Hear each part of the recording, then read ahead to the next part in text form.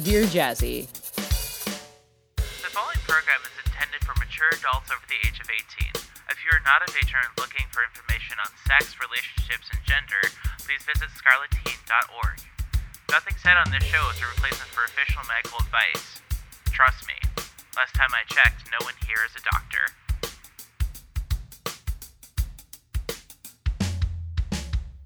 Welcome back to Dear Jazzy, episode 61, take 2, the show where we answer all of life's kinky questions. I am your host, Jasmine Starshine. And I'm your co-host, Fani. Fani. So this is take 2 because we had a real good as hell episode, I will dare to say, last week. But guess what didn't save? The episode! And I cried about it. I cried about it real hard. But then we rallied. And then we're doing it again this week. Yay. Fani, how have you been? I've been really good. Life is pretty darn good right now.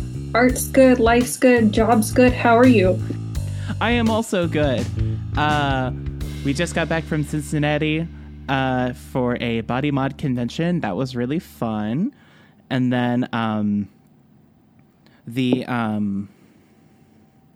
Sorry, my brain just stopped working for a second. I'm back. I came back.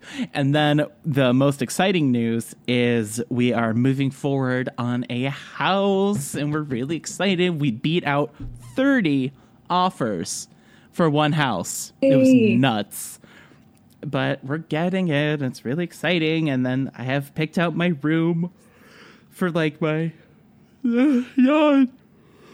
Oh, there it is. Number 1. That's a big one. I am so sorry. I'm a professional. I picked out my room for the future studio home at Dear Jazzy, and also where the Puffy Paws are going to live, and it's going to be a great.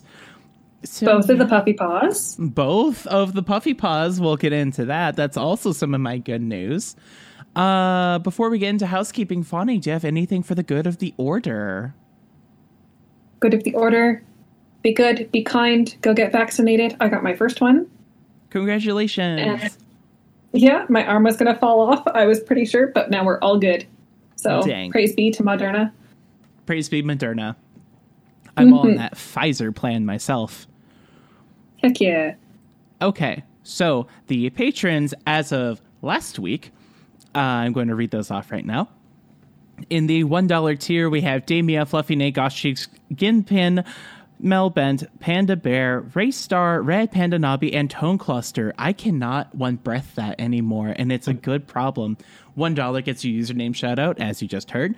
$5 tier gets you a username shoutout, as well as some porn from yours truly in the form of lewd pics. We have AB Michael, Baby L, Bliss Bunny, Brian Costa, Juicebox Lucy, Skywalker, Mexi, and the Starling family. Fuck, it's difficult.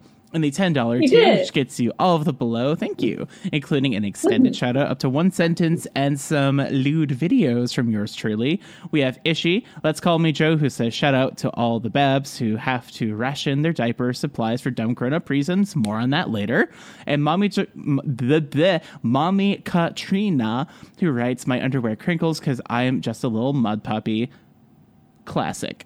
And Scotia, in the $15 Sinner tier, which gets you all the below, including some co-directorial input on the content. We have Kaneko, who writes Naptime Rebellion. And then the top $20 Deviant tier, which gets your name written on my body for all the content. We have Daddy Gray, who writes Pray for the End of White Supremacy. Jamie Bell, Joe, and Sluggy. Oh my god, I love your knuckles. Does that say brand whore? My knuckle dusters do indeed say brand whore in pink and white cursive writing. Oh my god, I love that. There's a fun note. If you are not in our Discord, you're missing out on not only the live show, but the video version of the podcast. So if you want to see Fani's adorable outfits and her brand whore knuckle dusters, as well as my usual long sleeve hoodie and booty shorts with messy lesbian hair aesthetic, hey, you can tune in to our Discord. You can send me or Fani a DM to get yourself all set up on there. Fani, we have a lot of housekeeping to get into before the questions. This is usually where we start the questions. But we have lots of stuff. Yawn number 2. Yawn number 2. Give it up for yawn number 2. Okay. First and foremost, thank you, Joe, as in let's call me Joe, for the diaper money, because I was lamenting that I was having to ration in the server because saving my money for the house is usually better than that. So he sent me some money for a pack or two, and I really appreciate that. And then also a huge thank you to Anonymous for the Puffy Paws money. Amazing. Thank you so much. Puffy Paws announced that they were going to put up a very, very limited amount of their wolf toy on their Twitter, and I slammed the notification button, and then as soon as it went up, I was able to snatch it. And because of the amazing generosity of Anonymous, so whoever you were, thank you so much for that. Also, we have 2 GoFundMes that you can and should support right now if you are able to. If you go to atoddswithgod.com, under the links section, we have a GoFundMe for our very own Soup, otherwise known as Lil Bear, and also one for Mommy Katrina. Soups is for medical expenses and getting another round of doses of his testosterone. And then Mommy Katrina's is to help her move out into a more stable and safe living situations. So those are 2 really amazing causes. If you don't want to donate to me, I totally understand it. Those are better places to donate. And also, Fonny, you're another really good place to throw money at that isn't me. I am. I would say a better place to throw money than me, as a matter of fact. Wrong. Bitch. And then last but not least, the most exciting news. I've been talking about this, kind of like hinting at it. Yawn number 3. Oh, God. And let me tell you, it's been a week. It's Wednesday and it's been a week. We have a huge contest going on to help promote the show. And also, it's my 26th birthday coming up really soon. So to celebrate, we here at Dear Jazzy, we are giving away $400 of ABU gift cards as a huge, like, amazing, another just staggering amount of generosity from our community here. Thank you so much to Anonymous, who asked to remain anonymous, for donating the funds so we could have this awesome giveaway. How it works is we're going to give away 4 $100 ABU gift cards. That is for USD. If you need it converted to another country, just let me know and we'll figure that out. One of them is going to be given away on my Twitter. If you go to @LilJazzyBaby or @DearJazzyShow, you will find the post. All you have to do is follow both of those accounts and retweet it, and you are entered. If you want to try your hand at the 3 other gift cards, what you're going to do is listen to the show for the next 3 weeks and then email in a response to some short answer questions. And they're just like really surface level. Like, well, I can't like give you an example because I give it away. But at a random point during the episode, I'm going to lay it on you, and you can send in those answers to dearjazzypodcast@gmail.com. And on June 16th, which is my 26th birthday, I'll announce all the winners on Twitter, and then we can get in touch. So yeah, lots and lots and lots of exciting stuff. Did I forget anything? I think you've covered all the bases. Excellent. All right.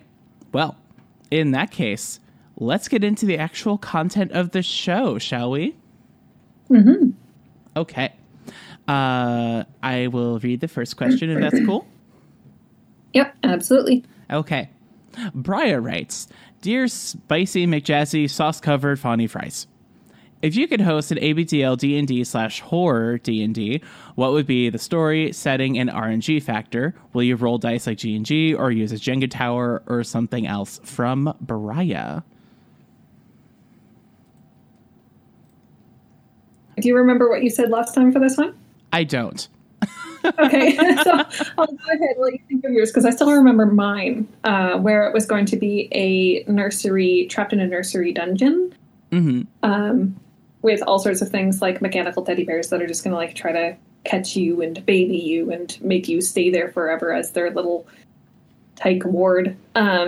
And the RNG factor would be the see and say, the little thing where you pull the lever on the side and the arrow spins and it lands on a cow and it says, the cow says, moo. You know? That was a... Can you do your cow sound again? No. Please? You have the audio, the software. You can make it play twice if you want to. Okay. I might make that so, because that was a very unique moo. Have you ever heard a cow? I have. I live in Ohio. Of course I've heard a cow. I mean, some of them go, but some of them go, moo. There we go. Okay. I'm not going to repeat that one. Welcome to Dear Jazzy episode 61, the one where we say moo. Welcome to Dear Jazzy's episode 61, moo. Okay. Now that you have jogged my memory, I absolutely started writing a little D&D module and then converted it over to Yacht number 4. Excuse me. Converted it over to Fantasia's Gate, which is the... it's a really, really thin as in, like, it's a quick read to, like, get all the rules. Thin and free RPG system by the Sophie and Pudding crew, which you should absolutely check out. It's available for free online. That is Fantasia's Gate, once again. I converted it to that system because Fantasia's Gate is all about, instead of classes like Paladin, Cleric, Wizard, you have roles like Daddy, Baby, Princess, Wet Nurse, etc. as like your classes of sort. So it's just like, oh, this would be such a good module for this. And when it comes to randomization, I cannot get any better than See and Say. I remember last time we brought up the Speak and Spell because we were trying to find it. When I was listening back to the corrupted file, all I could make out was A-E-I-O-U from the Speak and Spell. Like, oh God, that's fucking scary. Play with me. So that is what I would do. And it's funny because that is the whole idea of just like the nursery dungeon. That is like the exact premise of, oh man, this is going to ruin me. What's the one choose your own adventure game? Someone in chat is going to know. It's really old, and it was a text adventure game that it was literally set in a nursery, like Sunny Paws Nursery, I think. I know for a fact I'm going to get an email about it. So if I remember it later in the episode, I'll just like interrupt and like shout it out.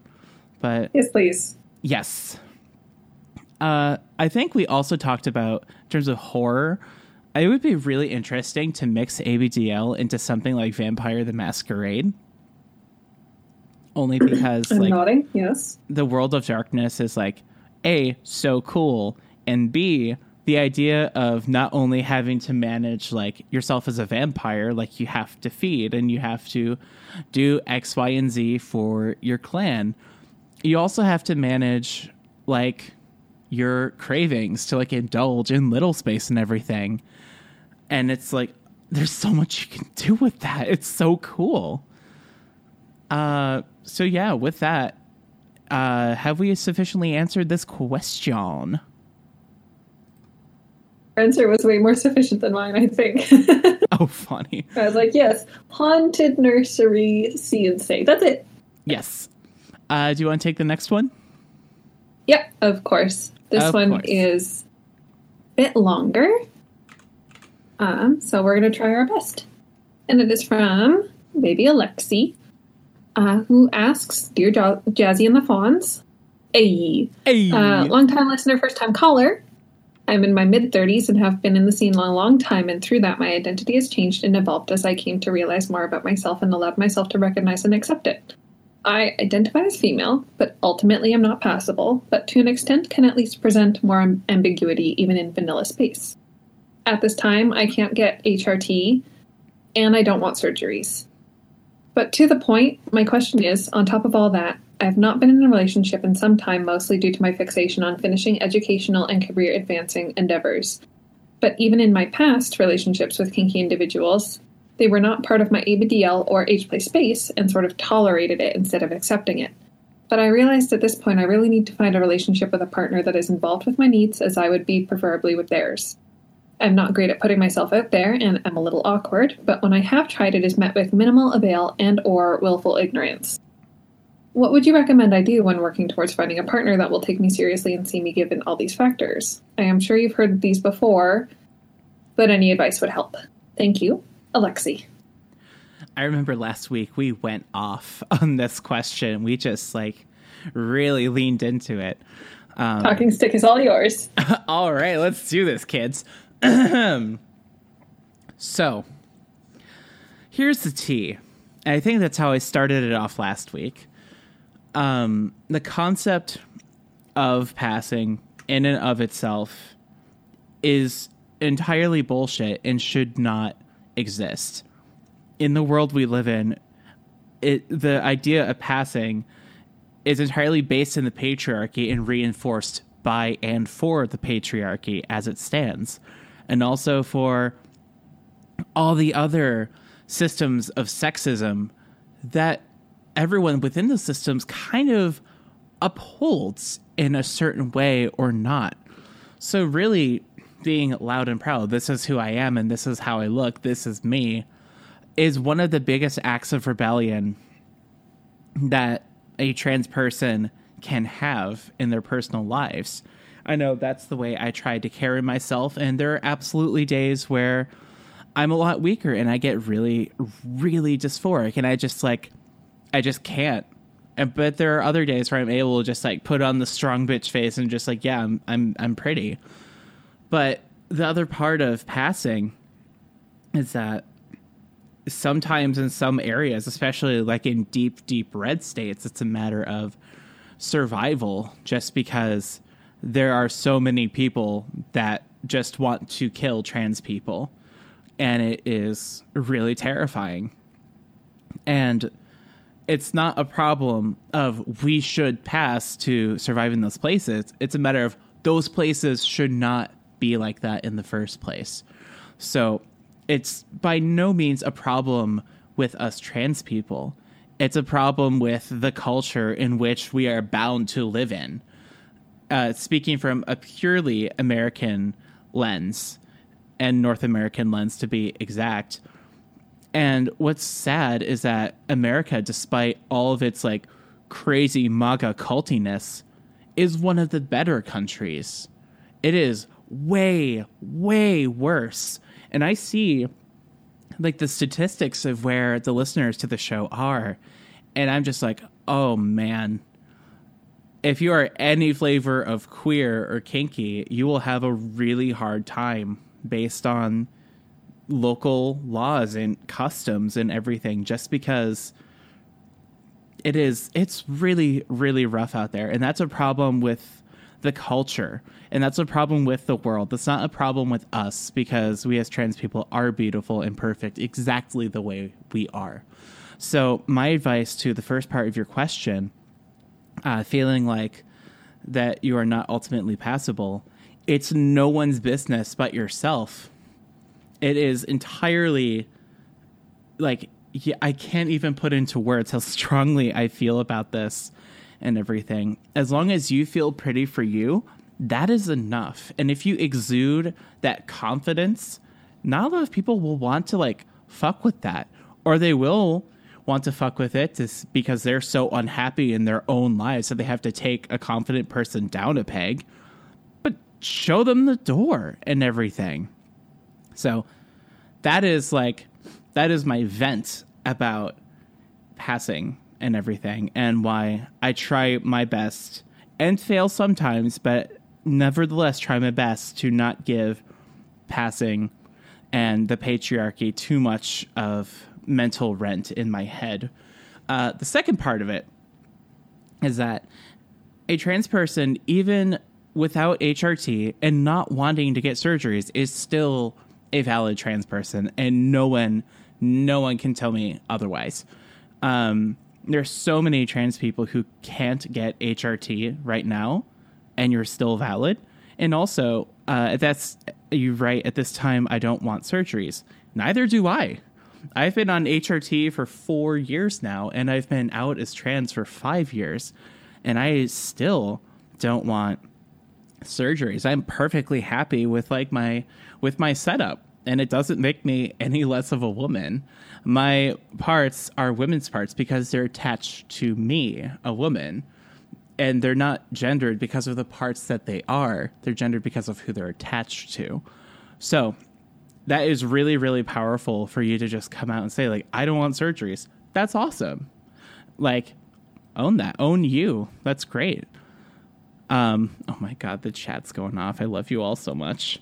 Let's go into the second half of the question here. I've not been in a relationship in some time, mostly due to my fixation on finishing educational and career advancing endeavors. Totally valid. Self-improvement. And you as yourself should always take priority. That's awesome.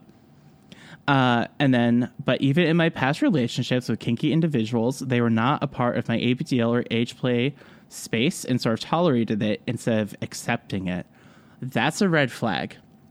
When you are in a relationship with another human being or multiple other human beings, if you say you love someone, you should say it with your whole chest and say, I love you and everything about you. When you say I love you to another human, it means you love that person all encompassing.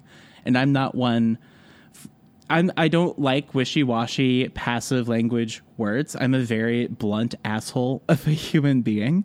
So if someone is ready to say I love you, they better say it with their whole chest. Your little space, your career endeavors, and all of it. All of you. It's so important. And you really should not settle for anything less than someone that says all of you. Because it is so important for self-esteem and self-worth and just everything. Joy, I'm glad you like their whole chest. I'm glad you like that as a saying. I picked that up from Daddy, actually. And then you go on to say, but I realize at this point I really need to find a relationship with a partner that is involved with my needs as I would be preferably with theirs. Absolutely. 100. That goes along with, what we just talked about, is if someone fully with their whole chest says they love you, that means that they are aware and willing to work with your needs as you are able to work with theirs. If someone's not able, or even worse, not wanting to meet your needs, then it's not exactly like full on unconditional love. And I have a problem with that. One of the biggest, amazing parts of my relationship with Daddy is both of us really try to be, conscious of each other's needs all the time. And how we do that is we communicate. There's a lot of, unsaid, unwritten things in our relationship, but for the things that aren't, we really just try to communicate. I see what you just typed. Funny, a shirt that's just my whole chest. Yep. But yeah, no, you're outlining a really, really good partner here. And you have a very clear vision of what you want and what you need. And that's good. That means that you'll be able to dive into the dating pool with a very strict filter. And while it will take more time and be maybe a little bit harder, more wheat will rise from the chaff, as it were. And the results that you do find will be of a higher caliber and better for you in the end. I'm not great at putting myself out there, and I'm a little awkward, but when I have tried, it is met with minimal avail and or willful ignorance. That's rough. Dating is really rough, especially right now. And for all of 2021 and 2020 so far, it has been awful, the whole dating game. I'm really thankful I have not been involved in the dating pool for a long time. That, oh my God, it's bad right now. There are, the biggest advice I can give is that there are dating apps out there that are very specifically BDSM and kink focused. And also FetLife can be a great place to meet people and a great place to block people. But that goes along with everything. There are so many great community hubs to meet people and to be friends with people and to let things kind of naturally develop. And also it's a great place to block people in all of them. So it can be really difficult, but finding someone who is can match your level of awkwardness and vibe with that would be such a beautiful thing. And let me tell you, our community has no shortage of awkwardness, myself included. So that's what I really have to say. I also need to take a sip of water, so I'm going to talking stick over to Fanny. Your turn. Okie dokie. As to the first part, I think Jazzy said it best, and Jazzy knows best. That passability is a construct that should not exist. I also hate it. It affects everyone, really. And it comes from, toxic masculinity and the notion that, if you are not enough of something, then you are unworthy. Or it's just okay, but what is that something? And why does it have to be there? So yeah, if you say, this is who I am, I think it's perfectly reasonable that people should respect you and say, okay, you know who you are, so I'm going to respect that. And use the terminology and pronouns that you'd like me to. So yeah, and I think that you are doing a good thing for yourself in deciding that, and sticking to your guns that surgery is not for you. I'm glad that you don't feel pressured and are not going to be jumping into something that you don't actually want. Very proud of you for knowing who you are. And on the relationship side, Jazzy has also made a lot of really good points. Making me blush. I make you blush in every show. It's and true. I don't know why you keep blushing when you are so right and so smart. Every single one of your answers I want to put up on the fridge because they're so good. Oh my God. It's going to be even worse when we're together in person. Oh my God, for real though. For real. And then on the relationship side of this question for Alexi,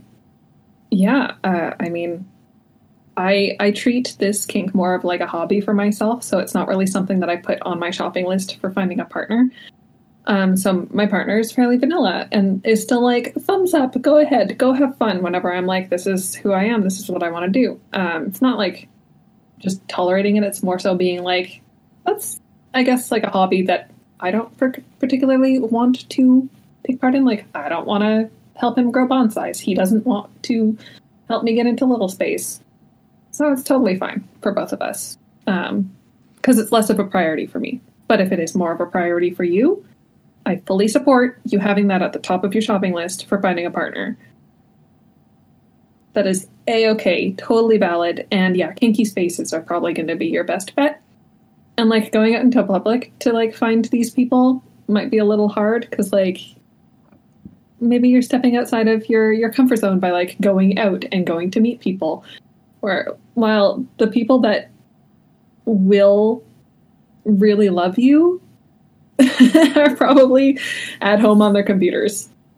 Absolutely. Yeah. So, yeah, make some accounts, make some friends, block some people. It's okay to block people. I just want to highlight your body language right now. You got your knuckle dusters, your gorgeous long hair, glasses, and your whole aesthetic. You're the vibe you give off is the really supportive school secretary, just oh honey, block them. Here, let me get you signed in. Oh, you have new pronouns, beautiful.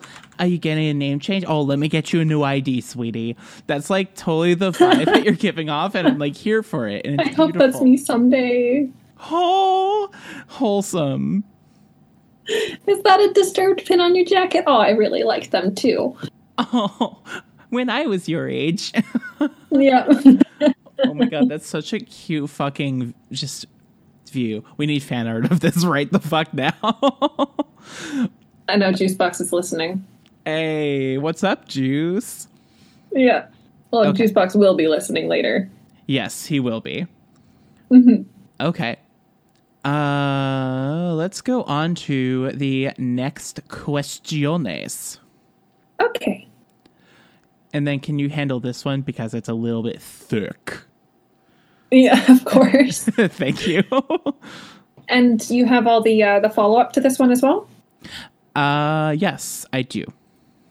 Okay, awesome. So we'll start off at the very beginning then. It reads, if possible, I'd like to remain anonymous as I do not want to start any drama. Dear Jazzy and Fawny, I wanted to ask for your advice.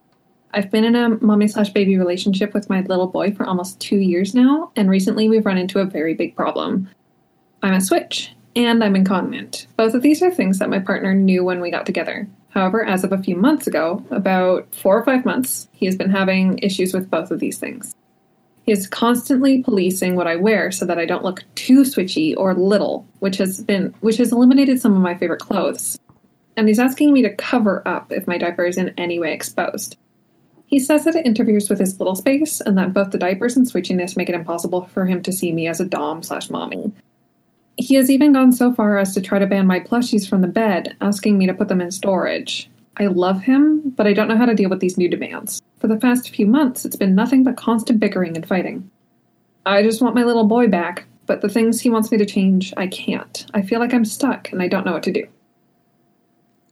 And then the follow-up that Anonymous wrote was, I have suggested polyamory so that I could be cared for without interfering with him, but he's made it clear that he would be too jealous.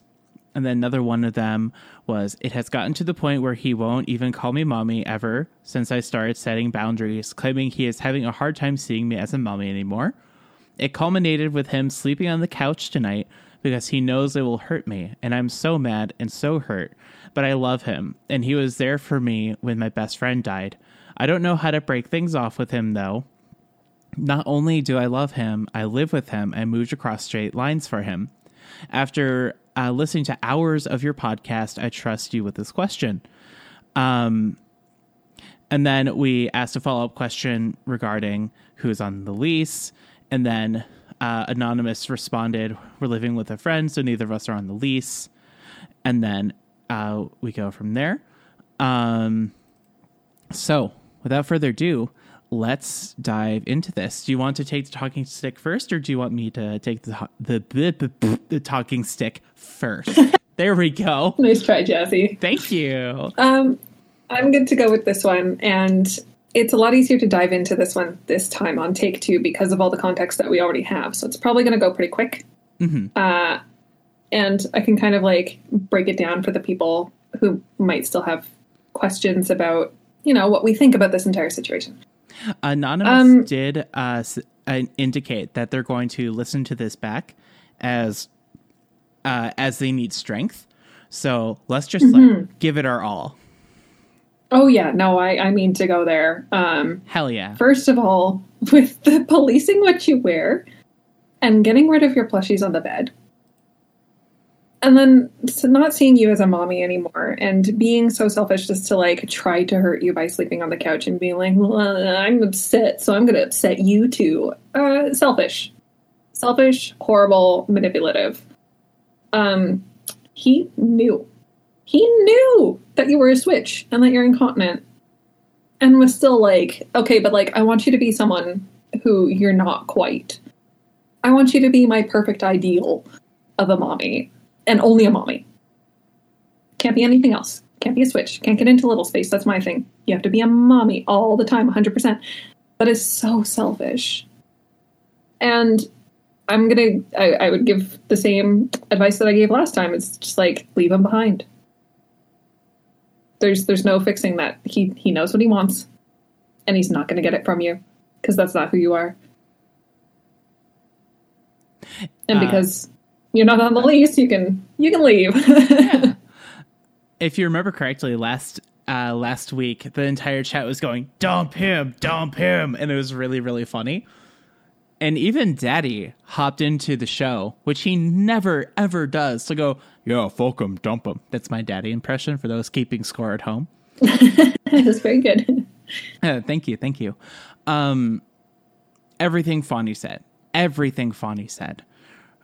And then I remember my answer last week. I led off with, if your partner is taking issue with the fact that you are incontinent, they are an ableist. And they are trash. Mm-hmm. That is super fucking ableist. To be like, oh, I don't like that you have a disability. It interferes with my sexual life. What the fuck is that? That's some shit. And then last week I also said, subject of this question, if you're listening, fuck you, dude. Like, seriously, you suck. And I know who this is too. So that's a very like personal dig that I'm trying to like twist there.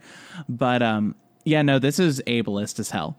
And also not only that, but saying, you know, exactly what you said. Oh, this is my thing. You're not allowed to be this. This is mine.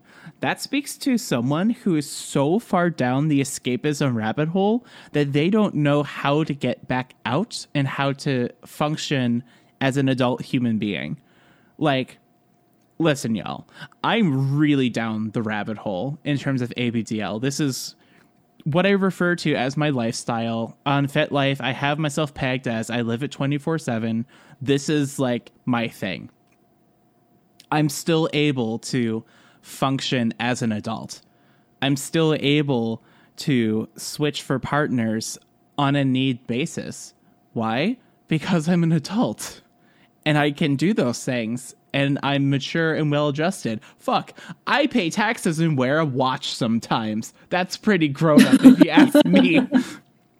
Watch? A watch? Yeah, I just paid the tax man. Also, thank you to all the patrons. You bumped me up an income bracket. I love you.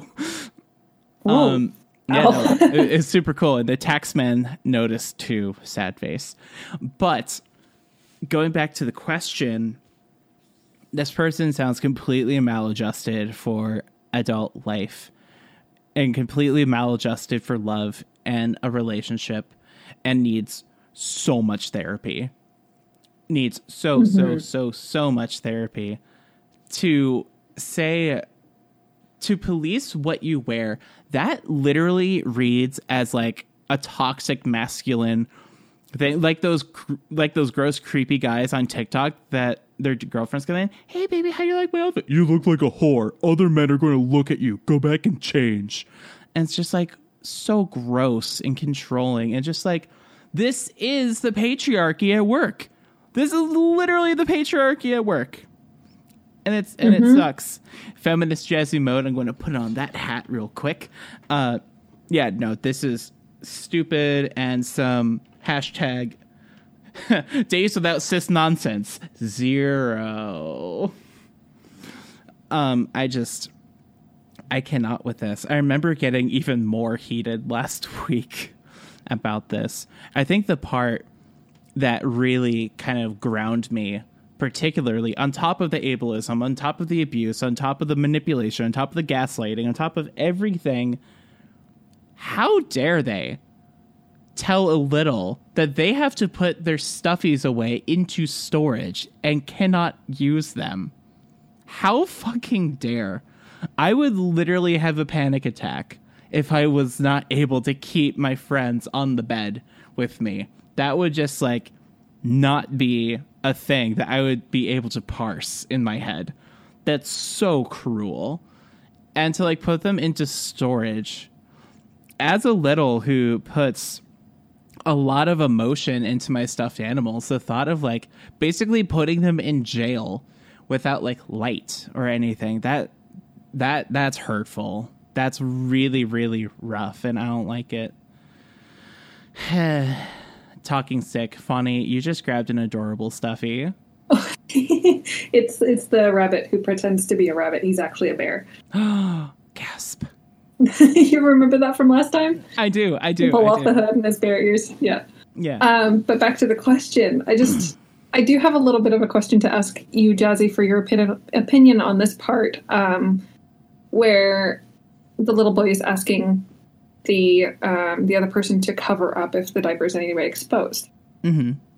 So the diaper is a medical aid. Yes. For incontinence. And by kind of saying that it's exposed, you're being gross or anything like that, or like, you're being too little by having it showing, I wouldn't say that's quite sexualizing it, because you're not being like, oh, that's a sexy thing, but you're kind of like ascribing a literally meaning to it instead of it being a medical aid. Mm-hmm. Do you get what I'm going for here? Yeah, it's definitely... Excuse me. It's definitely like infantilization. Yeah. Which is pretty there it yucky. is. Yeah. Yeah. Where it's just like, it's not a baby diaper. It's my diaper, you know? Yeah. And while the asker is also little, and there are times where it can be and probably is a baby diaper, most of the times it's not. It's a medical undergarment. And also the language. Yes, first and foremost. And also the language of cover up is so Puritan and prudish. You know what I mean? Yeah. It's like so scarlet lettery. It's just yuck. Like, I get some of the concern that, or it's just like, people are gonna like tease you in public or whatever, but it's just like, I made this decision for my outfit and I'm gonna live with the consequences. Because what am I? An adult. What I got from this question is that the asker's diaper is exposed at home, in which case, fuck off.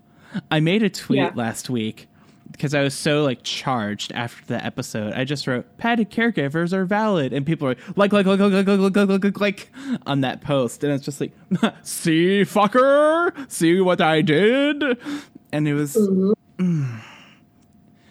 It's so frustrating. I'm doing the chef hands right now. You can't see it, but here's another reason to join the Discord, kids. You can see me do the chef hands. Jazzy is holding a very tiny bee right now. I am. The tiniest little bee. Right here, right for the camera. Here you go. But it is so infuriating, this question. And I'm not at liberty to divulge any information on this question or the asker or the subject or the situation or anything. But we got in touch, me and the asker, after the episode because they were listening in last week and they were feeding us information as we were talking about it. And they moved forward with doing making a choice and doing an action. And I'm not going to say what it is because of privacy, but this story does have a very happy ending, and it ended very, very well for the asker. So that is good. Yes. Also, Maya, diaper doms are absolutely beautiful. That's going to get a pin. Right click, pin message, pin. Aw, yeah. Okay. Do we have anything else to talk about on this one? I think we covered all the same bases that we did last time. Okay. From what I can recall. Where we just kind of like went off on this person, on the little, for being just a selfish ass. So. Yeah, I think we did a good job this time too. I was going to say, I feel like we did a good succinct job of reaming this person. Yeah. Okay. Before we move on to the next question, shall I throw out one of the giveaway questions for the listeners? Do it. Okay. Here we go. So this week's question is, and you can submit your answer to dearjessypodcast@gmail.com. Once again, this week's question is, what is your favorite part about being in the ABDL/BDSM community? You can send your responses to dearjessypodcast@gmail.com. And once again, your responses can be a sentence, a paragraph, multiple paragraphs. Just like put yourself into it. And we are going to select basically what we think is the best response. And that will be the winner. All the winners, once again, are going to be announced on June 16th. And once again, the email for that is dearjazzypodcast@gmail.com. The question being, what is your favorite part of the ABDL BDSM community? Okay, let's do it. Next question. Now, that one that you're on right now is a long one. Did you want to read the next one and then we'll go back to the long one? Yes. Okay. Okay. So this question, also, I just realized I have my fan going. So if there's a low droning throughout the whole show, that's what it is. It is hot in Topeka. Okay. This question is from Mayachu, pronouns she, her. Dear Jazzy and Fani, I've been told I have a tendency to mansplain. I try to watch what I say to stop doing this. My thing is, I never do it because I think I know more than someone else. I do it to make sure. I don't do this because I think I know more than someone else. I do it to make sure. Sorry, I'm doing my best here. I do it to make sure that someone else knows what I'm talking about. I can always edit it. My question is there a difference, or am I just a bitch that needs to learn to talk to people better? Bad at reading social cues, Maya. Okay. I totally remember my response to this. And the response is, and Maya was giving me feedback as we were answering this, just like the previous question. The context is Maya here was at a hangout and they were all talking and someone brought up a piece of media and someone said, I don't know what that is. And Maya said the explanation of what it is. Said person who asked for an explanation said, don't mansplain. Which is like, first of all, this person is dumb as a box of rocks. And second of all, how dare you say that someone who uses she, her pronouns is mansplaining? Like, first of all, fuck you. That's some shit. No. This is a very, like, trans girl power episode. And for someone to say that a woman is mansplaining, stop. Just stop. How I like to jokingly say is when someone who is not male identifying is kind of condescendingly explaining something to me, that's called gender-splaining. So when someone is gender-splaining, the way I usually kind of try to parse it is like, does this person actually think I'm stupid, and is this condescending in nature? Is this because they think less of me? Or is it just because someone, like, this is their special interest and they really, really like to talk about it? Because I know that is how I talk to Daddy, and he absolutely puts up with a ton of my special interest talk. My hair is like doing a thing right now. There we go. And so I'll lead off a conversation with him like, hey, you know the Pokemon Charizard? And of course he knows about Charizard. And the question isn't, do you know that a Pokemon named Charizard exists? That's my way of like opening the conversation about Charizard to kind of like prime the wall before I paint it. And he'll jokingly be like, no, I've never heard of Charizard. Please tell me. But it's like, if someone were to say that in earnest, then it would be like gender-splaining, kind of gross. I was doing a stream, not in the Dear Jazzy server, somewhere else, where I was playing Path of Exile, and someone was coming in, did you know this was made by some of the original developers from Diablo? And I was like, no shit, huh? Wow. And it was totally just like, oh, a girl's playing a video game, time to be a troglodyte. And it was just, So, and also, to the original context of this question, this person literally asked for an explanation, and you gave it to them, Maya. So this person is dumb. And always feel free to go off about what excites you, because that's not gender-splaining. If you are legitimately talking for the excitement of telling someone about what you are really into, do it. And don't let them tell you otherwise. Talking stick. Yep, all of that. All of the above. And in that very particular context, yeah, that was not mansplaining or gendersplaining at all. That was just like, oh, you're bringing this up and you don't actually know about it. I'm going to fill you in because I really like this thing. And like, that's something that I do a lot. But I also think that's part of ADHD where I'm just like, oh, you're going to let me talk about something? Let me just go on for hours then. Mm-hmm. And it's not out of malice. It's not because I think you're stupid. Just like Maya says, it's not because she thinks someone is dumb and doesn't know about it. It's because she just really likes it and wants to make sure that everyone is on the same page that she is.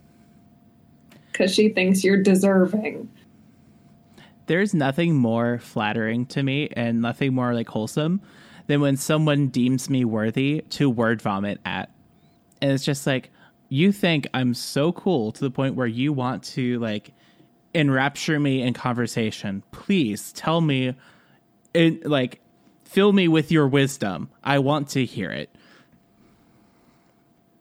And it's like a really sweet gesture.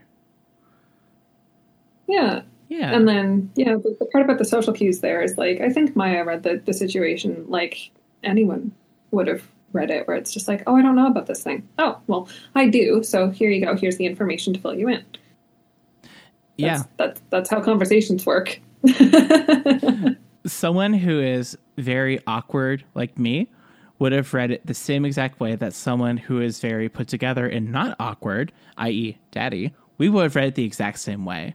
And I think this just speaks to the subject's silly. You know what I mean? Yeah. It's just really fucking silly. Yeah. That's all I got for that one. Shall we go back one to the slide number 5? Yes. Okay.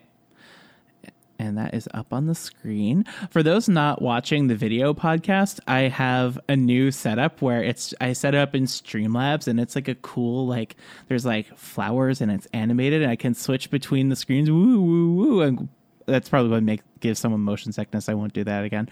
But join the Discord. Hey. Okay. Let's do the question, Fonny. All right. I'm going to give it my best. Okay. From Let's Call Me Joe, who asks, Dear Jazzy and Fonny, I am getting my second vaccine shot on Friday, and I cannot wait to go places for fun. Within CDC guidelines, of course. Going places for fun rather than just a necessity. One thing I'm really looking forward to is seeing my friends again. But while there are some I've kept in regular contact with, there are others who I haven't spoken to in months, just because I kind of fell out of the habit of calling or texting. Any advice on how I can pick these friendships back up? I feel kind of guilty about not staying in better contact. Right now, I'm debating sending an awkwardly self-deprecating text like, hey, I'm sorry I've been MIA, I've been busy watching all 6 seasons of Schitt's Creek for the 8th time. Want to meet at Denny's for pancakes? If someone sent me that message, I'd get so fucking hype. Oh, yeah. Oh, yeah. Oh, me yeah. Too. So, here's the thing. Oh, Maya says everything went quiet. Oh. Uh-oh. Fonny, I can still hear you just fine. And I can still hear you. Okay, Joe can hear. Okay, that's good. Oh. Broken for Maya. Oh, darn. Oh, that's not good. Okay, should I go ahead on with my answer, or should we... How about Maya? What should we do? Oh, there's Maya again. We'll just keep going. Make sure that she can hear. Okay. Maya, she's typing. Typing. Yay, it's back. Excellent. All right. Cool. Go we ahead, support Jazzy. our own on this show. Okay. Yes. Here's the tea. Everyone has fallen out of contact with each other over the pandemic. Everyone's communication has sucked. You don't need to self-deprecate, but I absolutely feel, as someone who is very passive and very awkward and very shy and subby, I definitely am like, hey, I'm sorry, I fell out of contact. Pandemic has just been wild. And then, do you want to meet at Denny's for pancakes? It's very much, it puts the focus of the message on the question rather than the explanation. And you don't even have to give an explanation because everyone knows what it is. Like, we're all stuck in this situation. Everyone's communication has been not so great. I literally just sent a message yesterday to one of my IRL friends. It's just like, hey, sorry I fell out of contact. This pandemic has just been like doing a number on my communication. Do you want to hang out? How's your husband doing? And just like, that's it. Ideally, you don't have to say anything because everyone knows what it is. But if you feel the need to say something, self-deprecation is not a necessity. I would say if you feel compelled to give an explanation, just blame the pandemic. We can blame the pandemic for a lot of stuff, and it feels really good to blame the pandemic. That's what I would say. What do you think, Fonny? I totally agree. If I had gotten a message like that, asking if I wanted to go to Denny's for pancakes, it would feel like the perfect aftercare to the pandemic. Truly. Like, Denny's is good aftercare. You go there for the greasy burgers aftercare. and the pancakes and the hot chocolate with the whipped cream on it, and it's just so good. It's a little chef's kiss. Wow. But yeah, also like phones work both ways, right? So like they could have texted you, but they didn't. You could have texted them, but you didn't. So going ahead and sending them that message is going to break the ice, and it's going to be good for the both of you. Indeed. Mm-hmm. The person is just as guilty for not contacting you. And I think that's an important thing to remember. And Fonny, I'm really happy you mentioned that because that is literally so true. So yeah, like that's a piece of advice that I take into consideration all the time where it's just like, oh, I feel guilty about this. But also phones work both ways. Phones work both ways. Yeah. All right. Are we ready to move to the last question? Yeah, I am. Okay. There we go. I'm going to go ahead and trigger warning this question till like the end of the show, just because this one is really super duper heavy. So here is a content warning and a trigger warning for things that involve suicidal ideation, self-harm, depression, etc.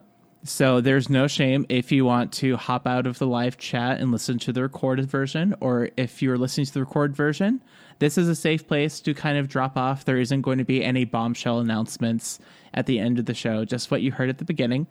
That being said, let's dive into it. Take it away, Fonny. Okay, this is a question from Little Baby Panda, pronoun she, her, who says, trigger warning, self-harm, and asks, Dear Jazzy and Fonny, I really connected to the discussions of mental health in previous episodes. If you're open to talking about it, I'd like to hear more about how Jazzy recovered from self-harm using BDSM and kink in Little Space. I would love to hear experiences from both of you two in developing healthy escapism, and, if any, the hurdles you faced in practicing BDSM neurodivergence. So many big words in this one, but it's so good. I love it. I have been in a really dark place lately and using a lot of unhealthy coping mechanisms. I'm holding on to the hope that my little space and my interactions within the community can be healthy and healing for me. Any advice on cultivating this as a positive part of my lifestyle is appreciated. I do take medication and work with a therapist too. Thank you for the podcast in this server. It has made me feel so much less alone already. With hugs from mentally ill little panda. And with hugs to you too. For real. Let's get into this. Last week, I started into this question by talking about a bit of my history. Yawn number 5. It is. For yawn number 5. Okay. So I think I'll just start there at the beginning as well. Just to kind of lay the framework of how I got myself wrapped up and entrenched in self-harm in the first place. I have been very shades of depressed and anxious since I was 5 or so. And that is when I started kindergarten. And that is when I entered the American school system. And it was hell almost instantly. I don't know what it is. But first of all, kids are cruel. They're really cruel. Even down to basically toddler ages, they are cruel, can be cruel. And I don't know what it was about me, but they sniffed something on me and my aura and my person that was just like, this girl is different. We're going to bully the fuck out of her. And it was just bad. And year over year over year, it would get worse. And my smile that was like permanently on my face as a child would get like lower and lower and lower and lower. And then it would turn into an almost permanent like scowl and frown. 5th grade is when shit was getting really bad, because that's when I was starting to get like assaulted on like a fairly like decently regular basis as like my bullies, and then the school would do absolutely jack shit. And this is after I transferred schools. This is a school that I transferred into. They were just worse. I came in with a blank slate, and it was already way worse. 2 years there, I transferred to another one to finish out 7th and 8th grade. Wouldn't you know it, the bullies caught wind that I transferred there, and they transferred literally to that school to continue tormenting me. And it was so fucking overwhelming. And this is in the mid-2000s, so the only respite I had was my music, because this was at the absolute peak, the apex of emo culture, and I was all the way in it. And I'm not saying it was because of emo and it was because of music. That's not what I'm saying at all. I'm saying that was my coping mechanism before it got so bad to the point where I was just not able to cope. I should also note that I have obsessive compulsive disorder, and that's a really bad mix with anxiety, because anxiety can throw intrusive thoughts into your head, and OCD will recur them thousands of times a day. And it completely inhibits it's like your brain is a processor, right? And intrusive thoughts are like viruses. And my OCD was like a Trojan virus that replicated itself and replicated the other viruses. And that is the best analogy to like fellow nerds that I can make. But I should also note that at this time I was very, very religious. I was very involved in the church. I should also note that I am very religious now as a Luciferian Wiccan. Completely different. And I'll get into that. But not only was I afraid of getting beat up, I was also afraid that I was a disappointment to God for being gay, as I recently discovered. This is before I knew that trans was a thing that existed. And for a long time, I was male identifying and gay before I realized, oh, I'm trans. Duh. So I started self-harming in 8th grade just as like a release, because it was just so awful. And I was not looking forward at all to high school. I wished I could just jump forward into college and skip high school, because where I was going to go, which I did not want to go here, on the record, I was sent to an all-boys Catholic high school. And that was likely the worst place in the world for me to go. So, and that is where freshman year, where I was sexually assaulted. And all the kids, once again, they sniffed out the weird gene on me, instantly latched on, and my life was just hell for 4 years. To the point where in high school, every study hall, I would check myself out, go to the band room, check out of study hall, go to either band room or the library, hide out in a corner and just self-harm just the whole period. And I would go home and I would self-harm instead of enjoying the things that I used to, like playing RuneScape or Warcraft or any of the other things that teenage nerds love doing. I would just like cut, and it was bad. It was all the way up on my upper left arm, and basically the whole part of my body was just scar tissue and markings and open wounds and scabs, and it was really, really rough.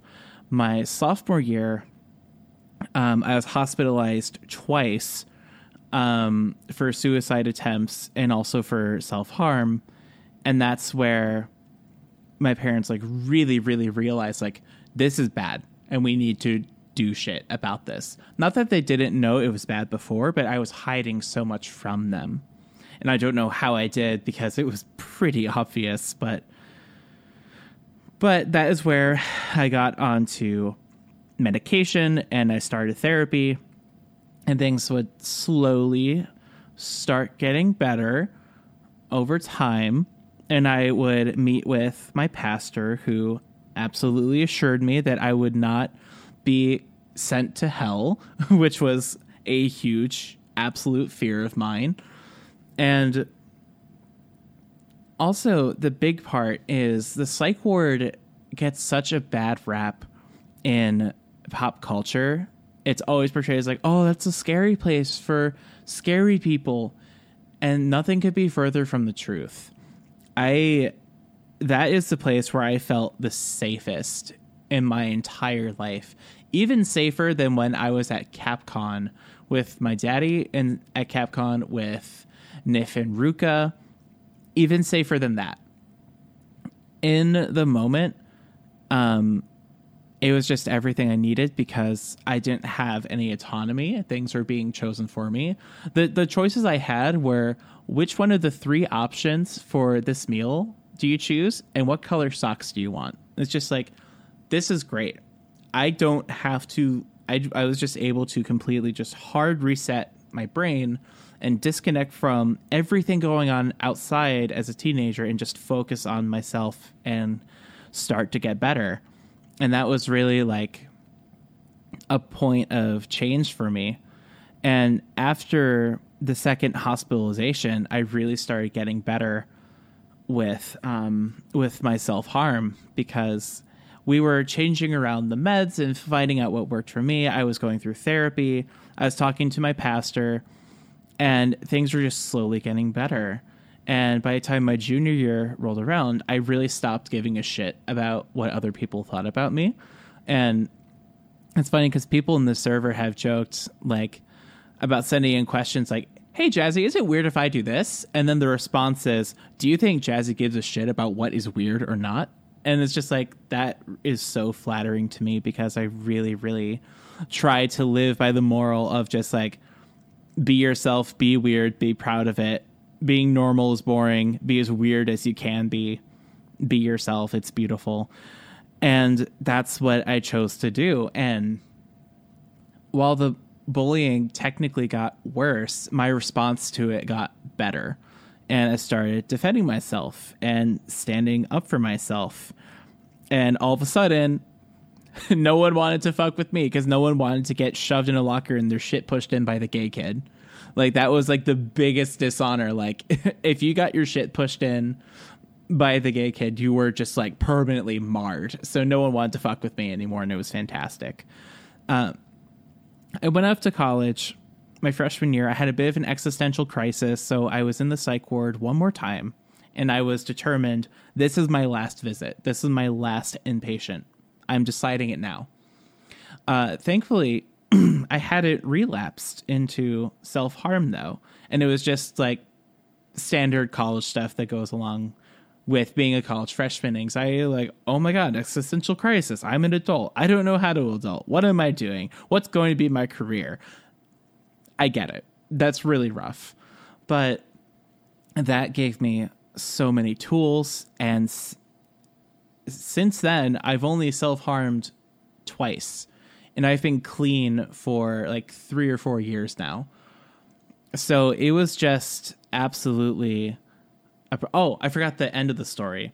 When I converted from Catholicism to Wicca and paganism, that was like the last nail in the coffin for like my anxiety, because I conquered so much of the anxiety around like finances and love and all those other things. So the last big thing was my faith and religion. And I found that it was entirely holding me back, and it was just no longer my truth.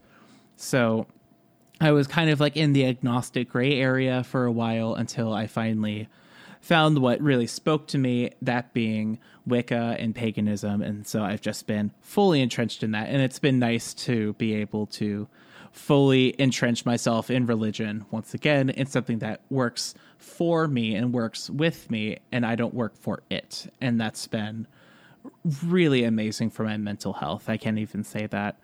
I can't stress how big that was for me. Basker's in the chat. Wow, that's amazing. Sparkly star emoji. Congratulations on the clean time. Thank you. And congratulations on your clean time as well, whether it be 5 minutes, 5 days, 5 years. Any amount of clean time is a huge accomplishment, even if it's just seconds. It is so important to celebrate how big of an achievement that is, because self-harm in the form of cutting is absolutely an addiction. And it is in many ways a chemical addiction, because you get hooked on the adrenaline high of your body being harmed, and also the sensation of you like harming your skin. You can absolutely get hooked on it. And it can be really, really dangerous, because that's what happened to me. Getting into the second part of the question, talking about how did I use BDSM to kind of lift myself out of that, I found that I was absolutely a masochist, and that was just such a good release for me. And while I was doing it for the wrong reasons before, I found that indulging it while I was basically like, I raised my standard like mood. I raised the bar for myself to where I was previously constantly in a state of like drudging through the void. Now I raised my bar to like a standard level of like moderate happiness and good neutral mood. So I was able to experience all those same feelings and sensations and highs way more effectively. And I realized I don't have to do this to feel, I don't have to cut in order to feel alive anymore, because that's what I had to do in order to feel something, because I was so numb.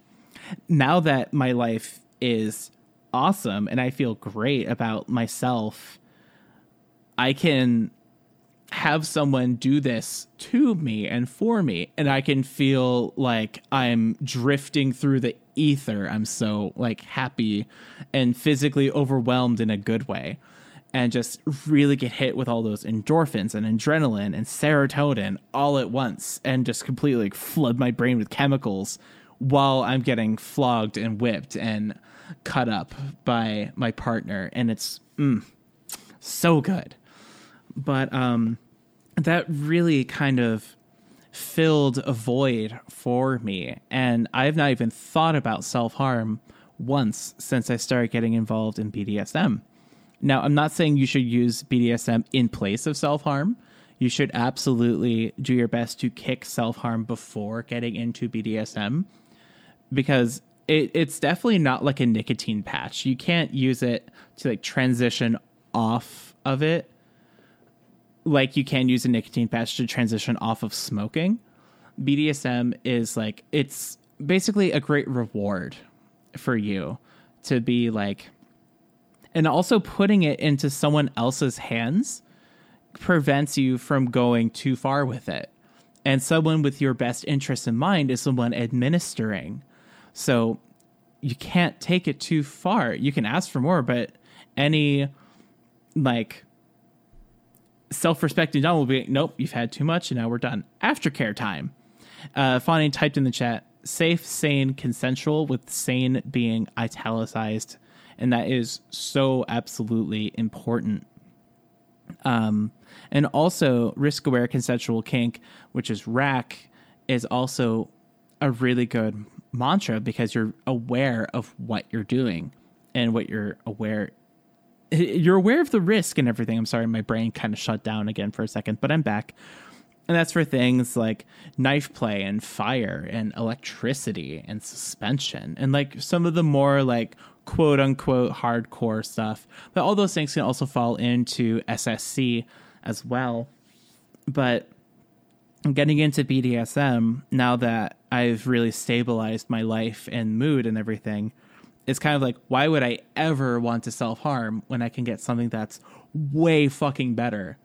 And also pumps me with so much good brain juice that I feel like I'm transcending life itself.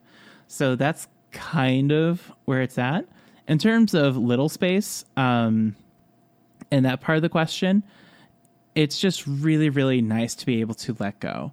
And getting into little space really reminds me of when I was in the psych ward, being able to let go of things and just to turn off that part of my brain and to stop dedicating so much of my processor to all these background tasks. And with the knowledge that I can and will return to them, but I can give my brain a rest so I can come back to them more effective and more able to handle the adult things. And that sort of like very healthy escapism has a lot of science behind it and a lot of research behind it that, you know, very much can... I'm sorry. I'm having trouble with words tonight. Thank you for bearing with me. It all concludes that that form of escapism can be really good for you because you can re-enter life more effective than you were before. So that's what I've got. I'm going to talking stick because my brain is starting to fall apart again. Fani, take it away. Sure. And then whenever I'm all finished up, I'm going to give you back the talking stick for, guess what? The same friggin' part of this question that you missed last time. Damn it. So think about it. The hurdles you faced in practicing BDSM due to neurodivergence. Yes. Yeah. Do you want me to do that now or later? Do you have it ready? Yeah, I can do that. Okay, go for it. Panda in the chat says, thank you so much for sharing so honestly.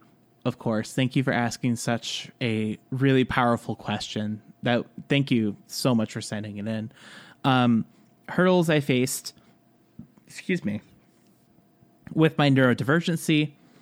At first, with the anxiety of like wanting to please my partner. Am I pleasing enough? Am I doing this? Am I doing that? And I found out not only is that unhealthy for me, but when it manifests and I'm really anxious, I kind of take that out. I would take that out on daddy. And it was really unfair of me to be, hey, how am I doing? Am I good? Are you happy?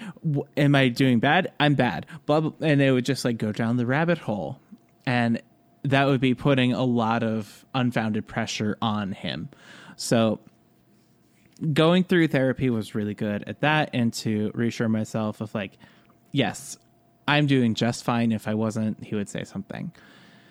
And also, when I was really starting to get into BDSM was when I was going through my breakup with my really abusive ex. So I was dealing with a lot of like residual bullshit from that I would kind of take into the club sometimes, and it was hard to let it go from that. And I did sustain like a lot of trauma from that relationship, and sometimes it would just create brain fog. And I totally would go to the club to escape that relationship on Saturday nights. It's just like, if I can get through a week of this bitch, I can run away to the club for a whole night.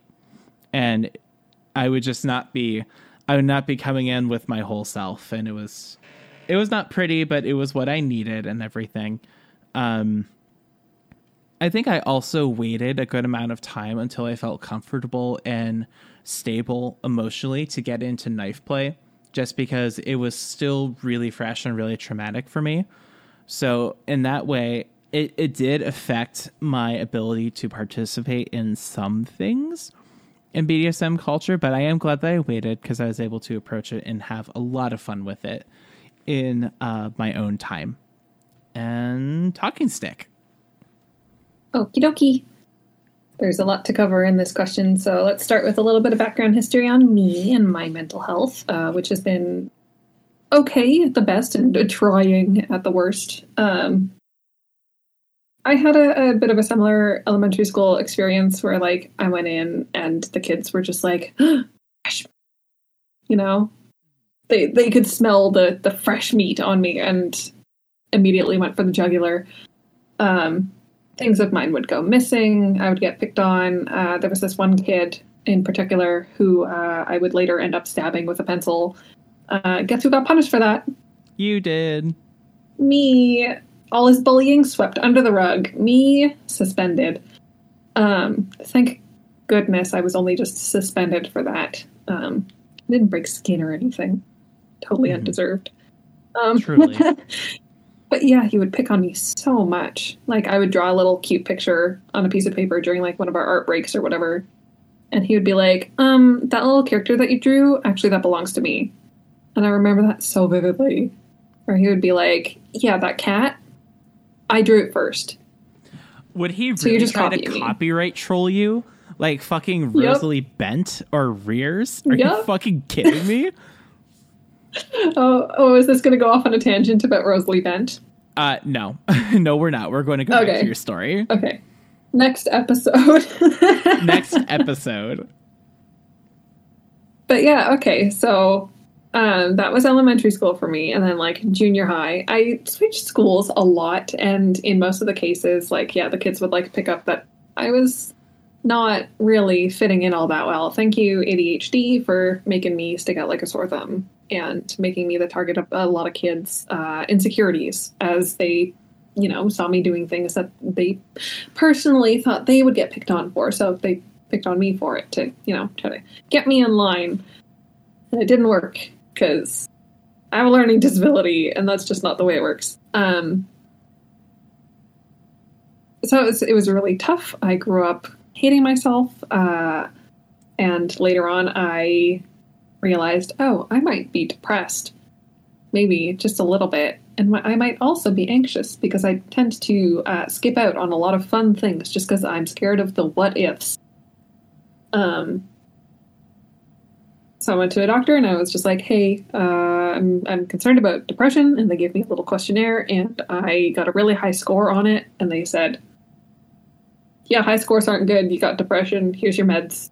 And I went, great. And, you know, in talks with my doctor and getting meds kind of figured out, and being an advocate for myself, you have to be an advocate for yourself, or at least have a really good friend who you can bring to appointments with you who can advocate for you.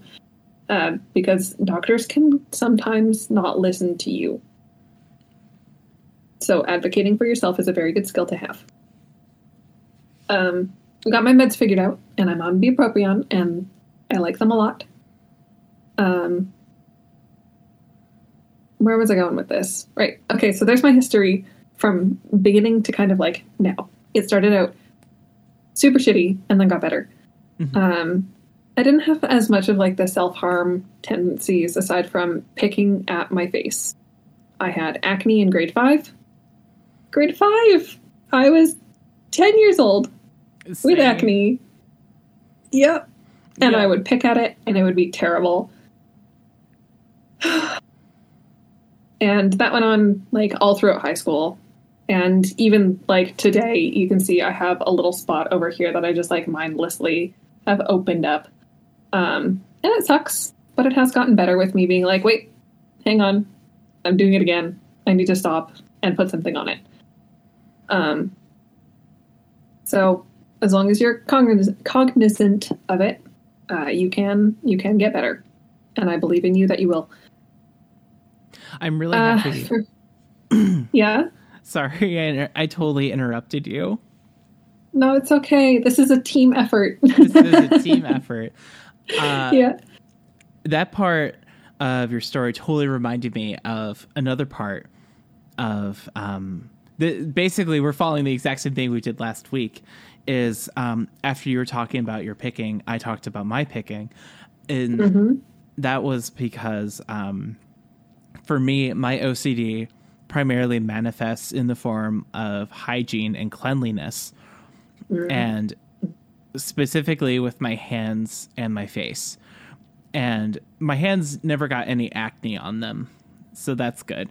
But if there was any oil or grease or anything sticky on them, I would have just a full-blown panic attack. And once I went through puberty, which did not treat me well, thanks for asking, I had so much acne.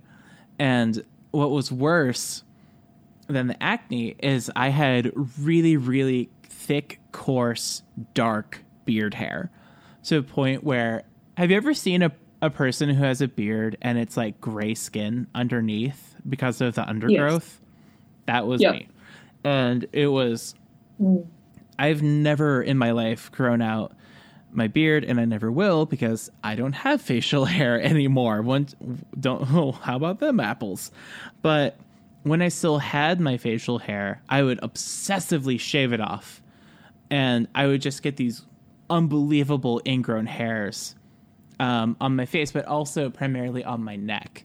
And they just hurt and looked awful and felt awful. And I would take a pair of tweezers and literally dig them out really, really deep. Sometimes like almost too deep, like dangerous deep. Like I don't want to hit a vein or a blood vessel deep. But I would dig out these hairs and they'd just be like big and long and disgusting and awful. And it'd be, I feel so much better. Blood dripping from my neck. And it was just not a thing. And my therapist would ask me about it and be like, so I see your neck has some new craters on it. It's just like, oh, yeah, no, it's no big deal. I had an ingrown hair. I just had to get it. And I wouldn't think anything of it until years later when my therapist said, that likely is manifesting in a form of self-harm for you. And I was like, at the time, no, of course not. No, I haven't done that in a while. No. And then now as an adult, I'm like, oh, that's totally what that was. It was OCD fueled self-harm because I was so paranoid of having anything on my face. And I'm a lot better about it now, but I still definitely get tense if something gets on my hands or my face. And that's just not something that's going to go away, but I've definitely learned to cope with it a lot better. But totally right there with you with picking. I literally have scars on my arm from mosquito bites I got when I was 7. And they would just be open for years because I just wouldn't stop. Oh, yeah. No, you know what that's like. You totally know what that's like. I still have a portion of a scar from whenever I got a minor insect bite and then turned it into a big open sore on the back of my hand. Oh, yeah. That was fun. Oh, God. Yeah. I had a really, really big one here. I can still feel the divot. That's just like a crater in my skin that started out as like a small mosquito bite, and I turned it into just like this giant weeping sore. That was awful. Mm-hmm. So, yeah. Back to the question, though. Back to the question. Recovering from self-harm or just mental illness, like the worst of mental illness using BDSM and kink in little space. I definitely made the mistake of going into some BDSM scenarios not being completely sane. But like whenever you're really deep in it, it's hard to know whether you're sane or not, especially if you've not been sane ever, really. Like I recall some encounters that I had with some kinky people, one of whom I will gladly name and shame another day because I just, oof. He's a special individual, special in a very, very bad way. And I would go hang out with him thinking, oh, this is great. This is fine. He'll give me exactly what I need, and then it wouldn't turn out as I expected. And I would get upset about it and be like, but if I please him, and like, he wasn't explicitly awful in the way that he was like, I'm going to withhold this until you please me. It was just, he didn't listen. So I wouldn't get what I wanted whenever I said it up front. Like, hi, I want to be tied up and whipped. And then he would be like, okay, I guess we'll get to the whipping part, but not the tied up part. I'd be like, wow, thanks for that. But then I would get it in my head like, oh, if I please him enough, maybe I'll get it next time. And it wasn't healthy for either of us, but I didn't have that clarity or a therapist yet to realize what was normal and what wasn't. So I recommend a therapist. I recommend talking about kink with your therapist. Finding a kinky therapist is highly recommended for all individuals, or at least someone who's willing to learn about it. Someone who's willing to at least understand the tenets of safe, sane, and consensual for kink. And isn't going to like look down on you for it and say, oh, that's not mature or that's not right, you know? Mm-hmm. But enough about therapist shopping. I did eventually, get on my meds and get therapy and everything. And then realized, oh, wow. Oh, I haven't been nice to myself, I haven't been setting up appropriate boundaries with people. I've been letting them walk all over me. And that one guy who would like only half listen to what I wanted, definitely did not care about me the same way that I cared about him. So just moving on from that guy. And then I was able to get into BDSM with a much healthier mindset and was able to like put all my cards on the table and be like, okay, I'm looking for this. What are you looking for? And if they said, oh, I don't do aftercare or something like that, I'd be like, okay, thank you for your time. I'm moving on now. And that was boundaries, saying, this is what I'm looking for. And I think it's totally reasonable. A bunch of other people think it's all totally reasonable. And if I can't get that, I'm going to say no, thank you.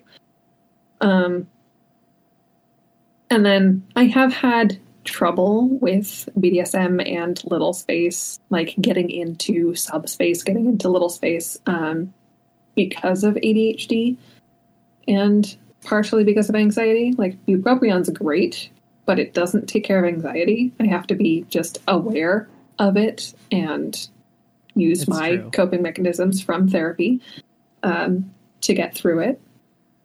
And coping mechanisms are a lifesaver. Oh my God.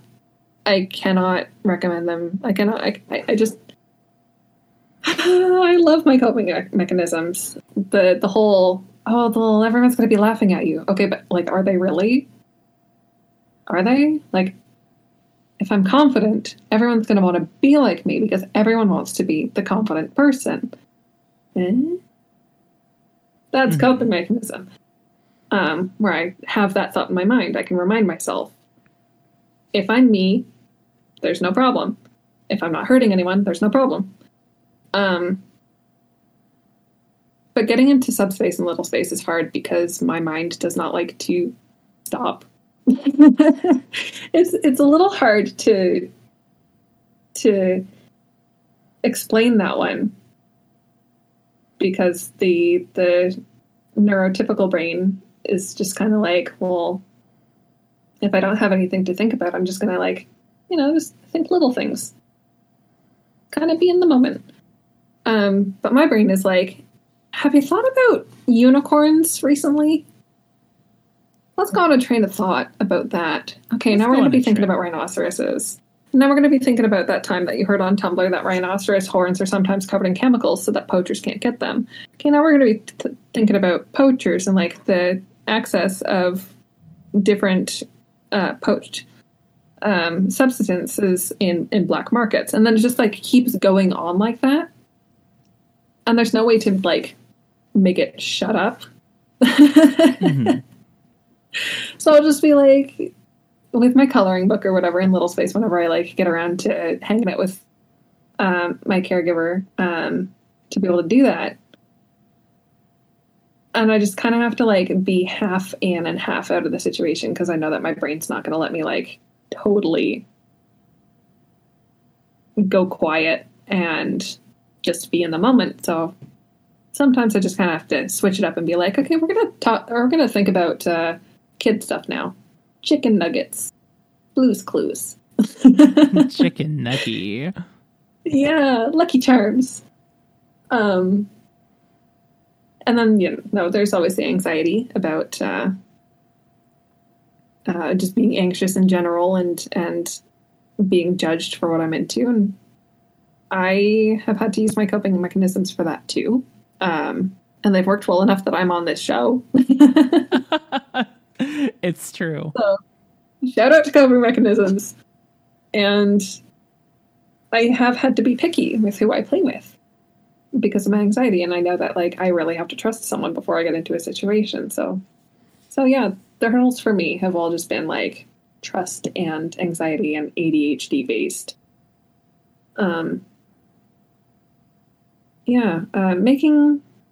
Making BDSM or Little Space a healthy part of your lifestyle, it really depends on what you want it to do for you and how much of it you would like to be part of your life. Like, for me, it's a hobby. For Jazzy, it's a lifestyle. And for other people, it can be used like meditation.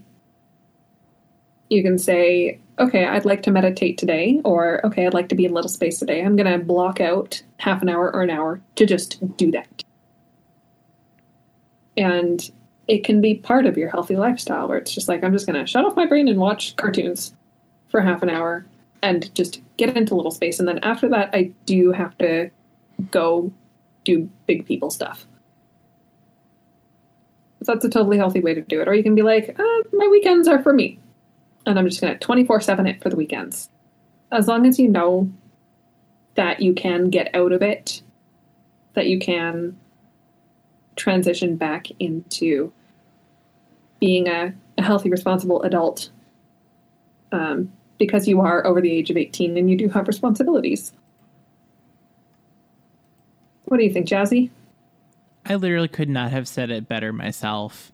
I also can't speak to the ADHD experience because that's not one of my diagnoses. So that was like really, really good learning material for me. Thank you so much for sharing.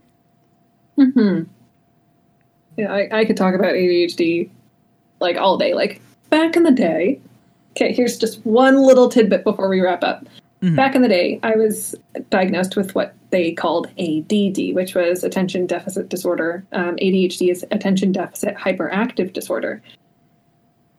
And I was classified ADD because I'm a girl, because I didn't have the bounce off the walls energy that most boys do, or at least the two genders that were kind of like known in those days. This is in the 90s.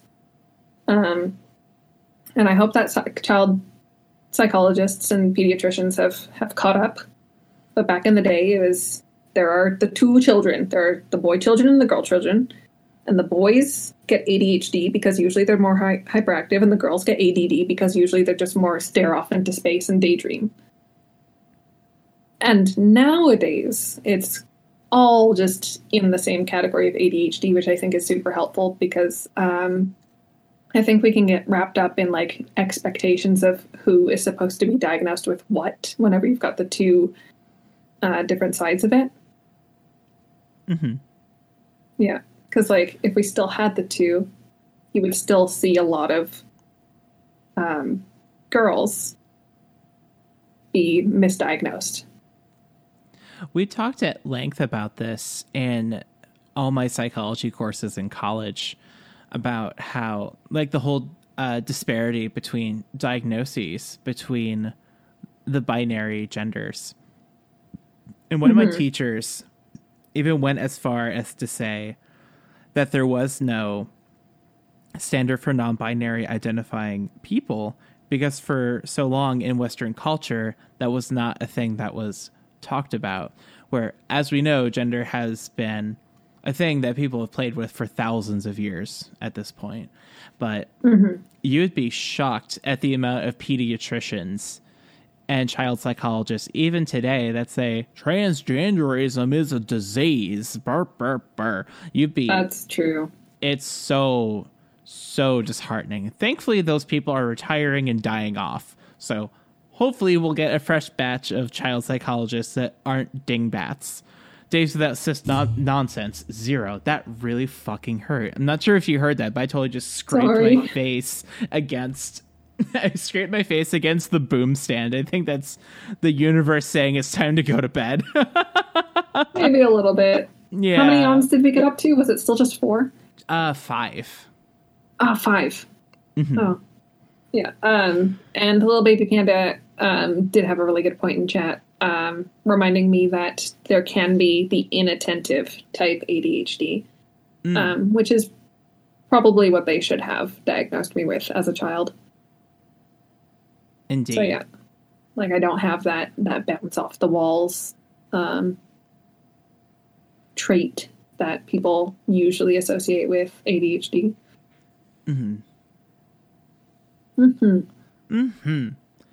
Fonny, that was a fantastic episode. Yeah, I agree. And it still took just about 2 hours, just like last time. Indeed. We thinned down what we could, and we flattened up what needed to be flattened up. Yeah. Indeed. And there was no bathroom break in the middle of it. Good job, Jazzy. Thank you. There was no bathroom break. I held it like a big girl. Thank you so much. All right. I'm just trying to think about my notes. Yeah, no, we've got nothing else to talk about. So, Fonny, where can people find you and how can they give you money? They can usually find me in my house. I know, old joke. But online they can find me at funny. Twitter. Yeah. Twitter.com/FonnyABDL. And then they can also find me at Patreon, where I do take some money. I'm very cheap. I'm a cheap date on Patreon. My Patreon is patreon.com/FonnyABDL. My links are also at the at oddswithgod.com. Wait, did I get that right? Yep. Okay. Yeah, at oddswithgod.com. On my link tree there, if you scroll down just a little bit, you'll see FonnyABDL link tree. Yeah. Mm-hmm. And you can find me at Jasmine Starshine. Once again, all my links are also on my link tree, which are also on at oddswithgod.com. My primary social media is my Twitter, which is at Lil Jazzy Baby. The show's Twitter is at Dear Jazzy Show. Yawn number 6. Excuse me. And you can also reach out to me on Discord at Jasmine Starshine, number 0001. Or Dear Jazzy Podcast at gmail.com. So many ways you can get in touch with us. I think that's it. Did you touch on Camp Buddy? Camp Buddy is an amazing erotic visual novel from BL It's Games that supports this show. You can check it out right now with our affiliate links on adultswithgod.com/Camp Buddy, or you can click the big old banner ads and take you right there. You can check out the demo. It's for Mac and PC. No excuses. You got Linux, shit out of luck. But it has over 300 unique illustrations, fully animated sex scenes, full voice acting, a Boy Scout themed. What? It's so good. And I was actually just playing it a little bit recently. That's probably what I'm going to do tonight after the show is done, if I'm being quite honest. Please check out Camp Buddy. They give us a little kickback with every single sale. Boom. There we go. Now we can do the outro. I think I got everything now. Merch store. We have merch. What's the best way to support the show that isn't our Patreons, that isn't the stream donation, that isn't anything else? That would be merch, baby. All the merch that you buy on there, half of the proceeds go to the artist that designed the merch. That's pretty swaggy, if I do say so myself. And also, our merch is really top tier. It's pretty good shit, if I do say so myself. Fonny, you created a masterpiece called jazzfield.jpg. That is Jasmine's, my persona's head as Garfield with the words, "You are not immune to the beans." It goes great over tie-dye, let me tell you that much. I think that's it now? Question mark? Yep. And eventually, I think it's been like 4 episodes since I first brought it up. But there will eventually be a can of beans. with Jazzy's name plastered on it. Indeed. There will be a And sticker. I really need it as a sticker. There will be a sticker that is Jazzy's Baked Beans to Bush's Baked Beans. That's going to be up on the merch store as well. Mm-hmm. Okay. Please buy it. Please buy it. Buy our merch. That's the best way to support not me, but also Fawny and Juice and Raystar and a bunch of people from our community. What are you waiting for? Get you some swag from Dear Jazzy. Okay. Dear Jazzy, and fucking god damn it. I haven't messed up the outro bit in like 10 episodes. You did so well. It's okay. Dear Jazzy's an AdultsWithGod.com production. Please visit us online at AdultsWithGod.com. You can check out our merch, Camp Buddy, our Patreon, my Patreon, Fonny's Patreon, our GoFundMe campaigns, the more details on the giveaway and everything. It's all on there. Check it out. It's a one-stop shop of everything Jazzy and Fonny. Oh my good gracious. Fonny, any closing thoughts before we wrap it up? Brain done. Head empty. Thoughts none. Head empty, diaper full. I've been Jasmine Starshine. I've been Fonny. And we will see you next time. Bye. Bye.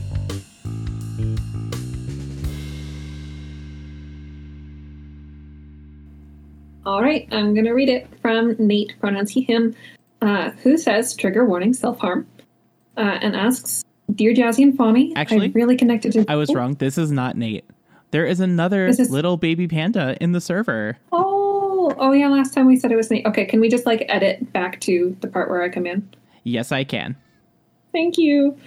Okay, so this is from Little Baby Panda, pronouns he, him, who says, trigger warning, self-harm. She, her. Oh my goodness, it's the blue name, but... Yeah, it's the blue from the patron roll. All right, take three. Okay. Take three. Take three. Take three.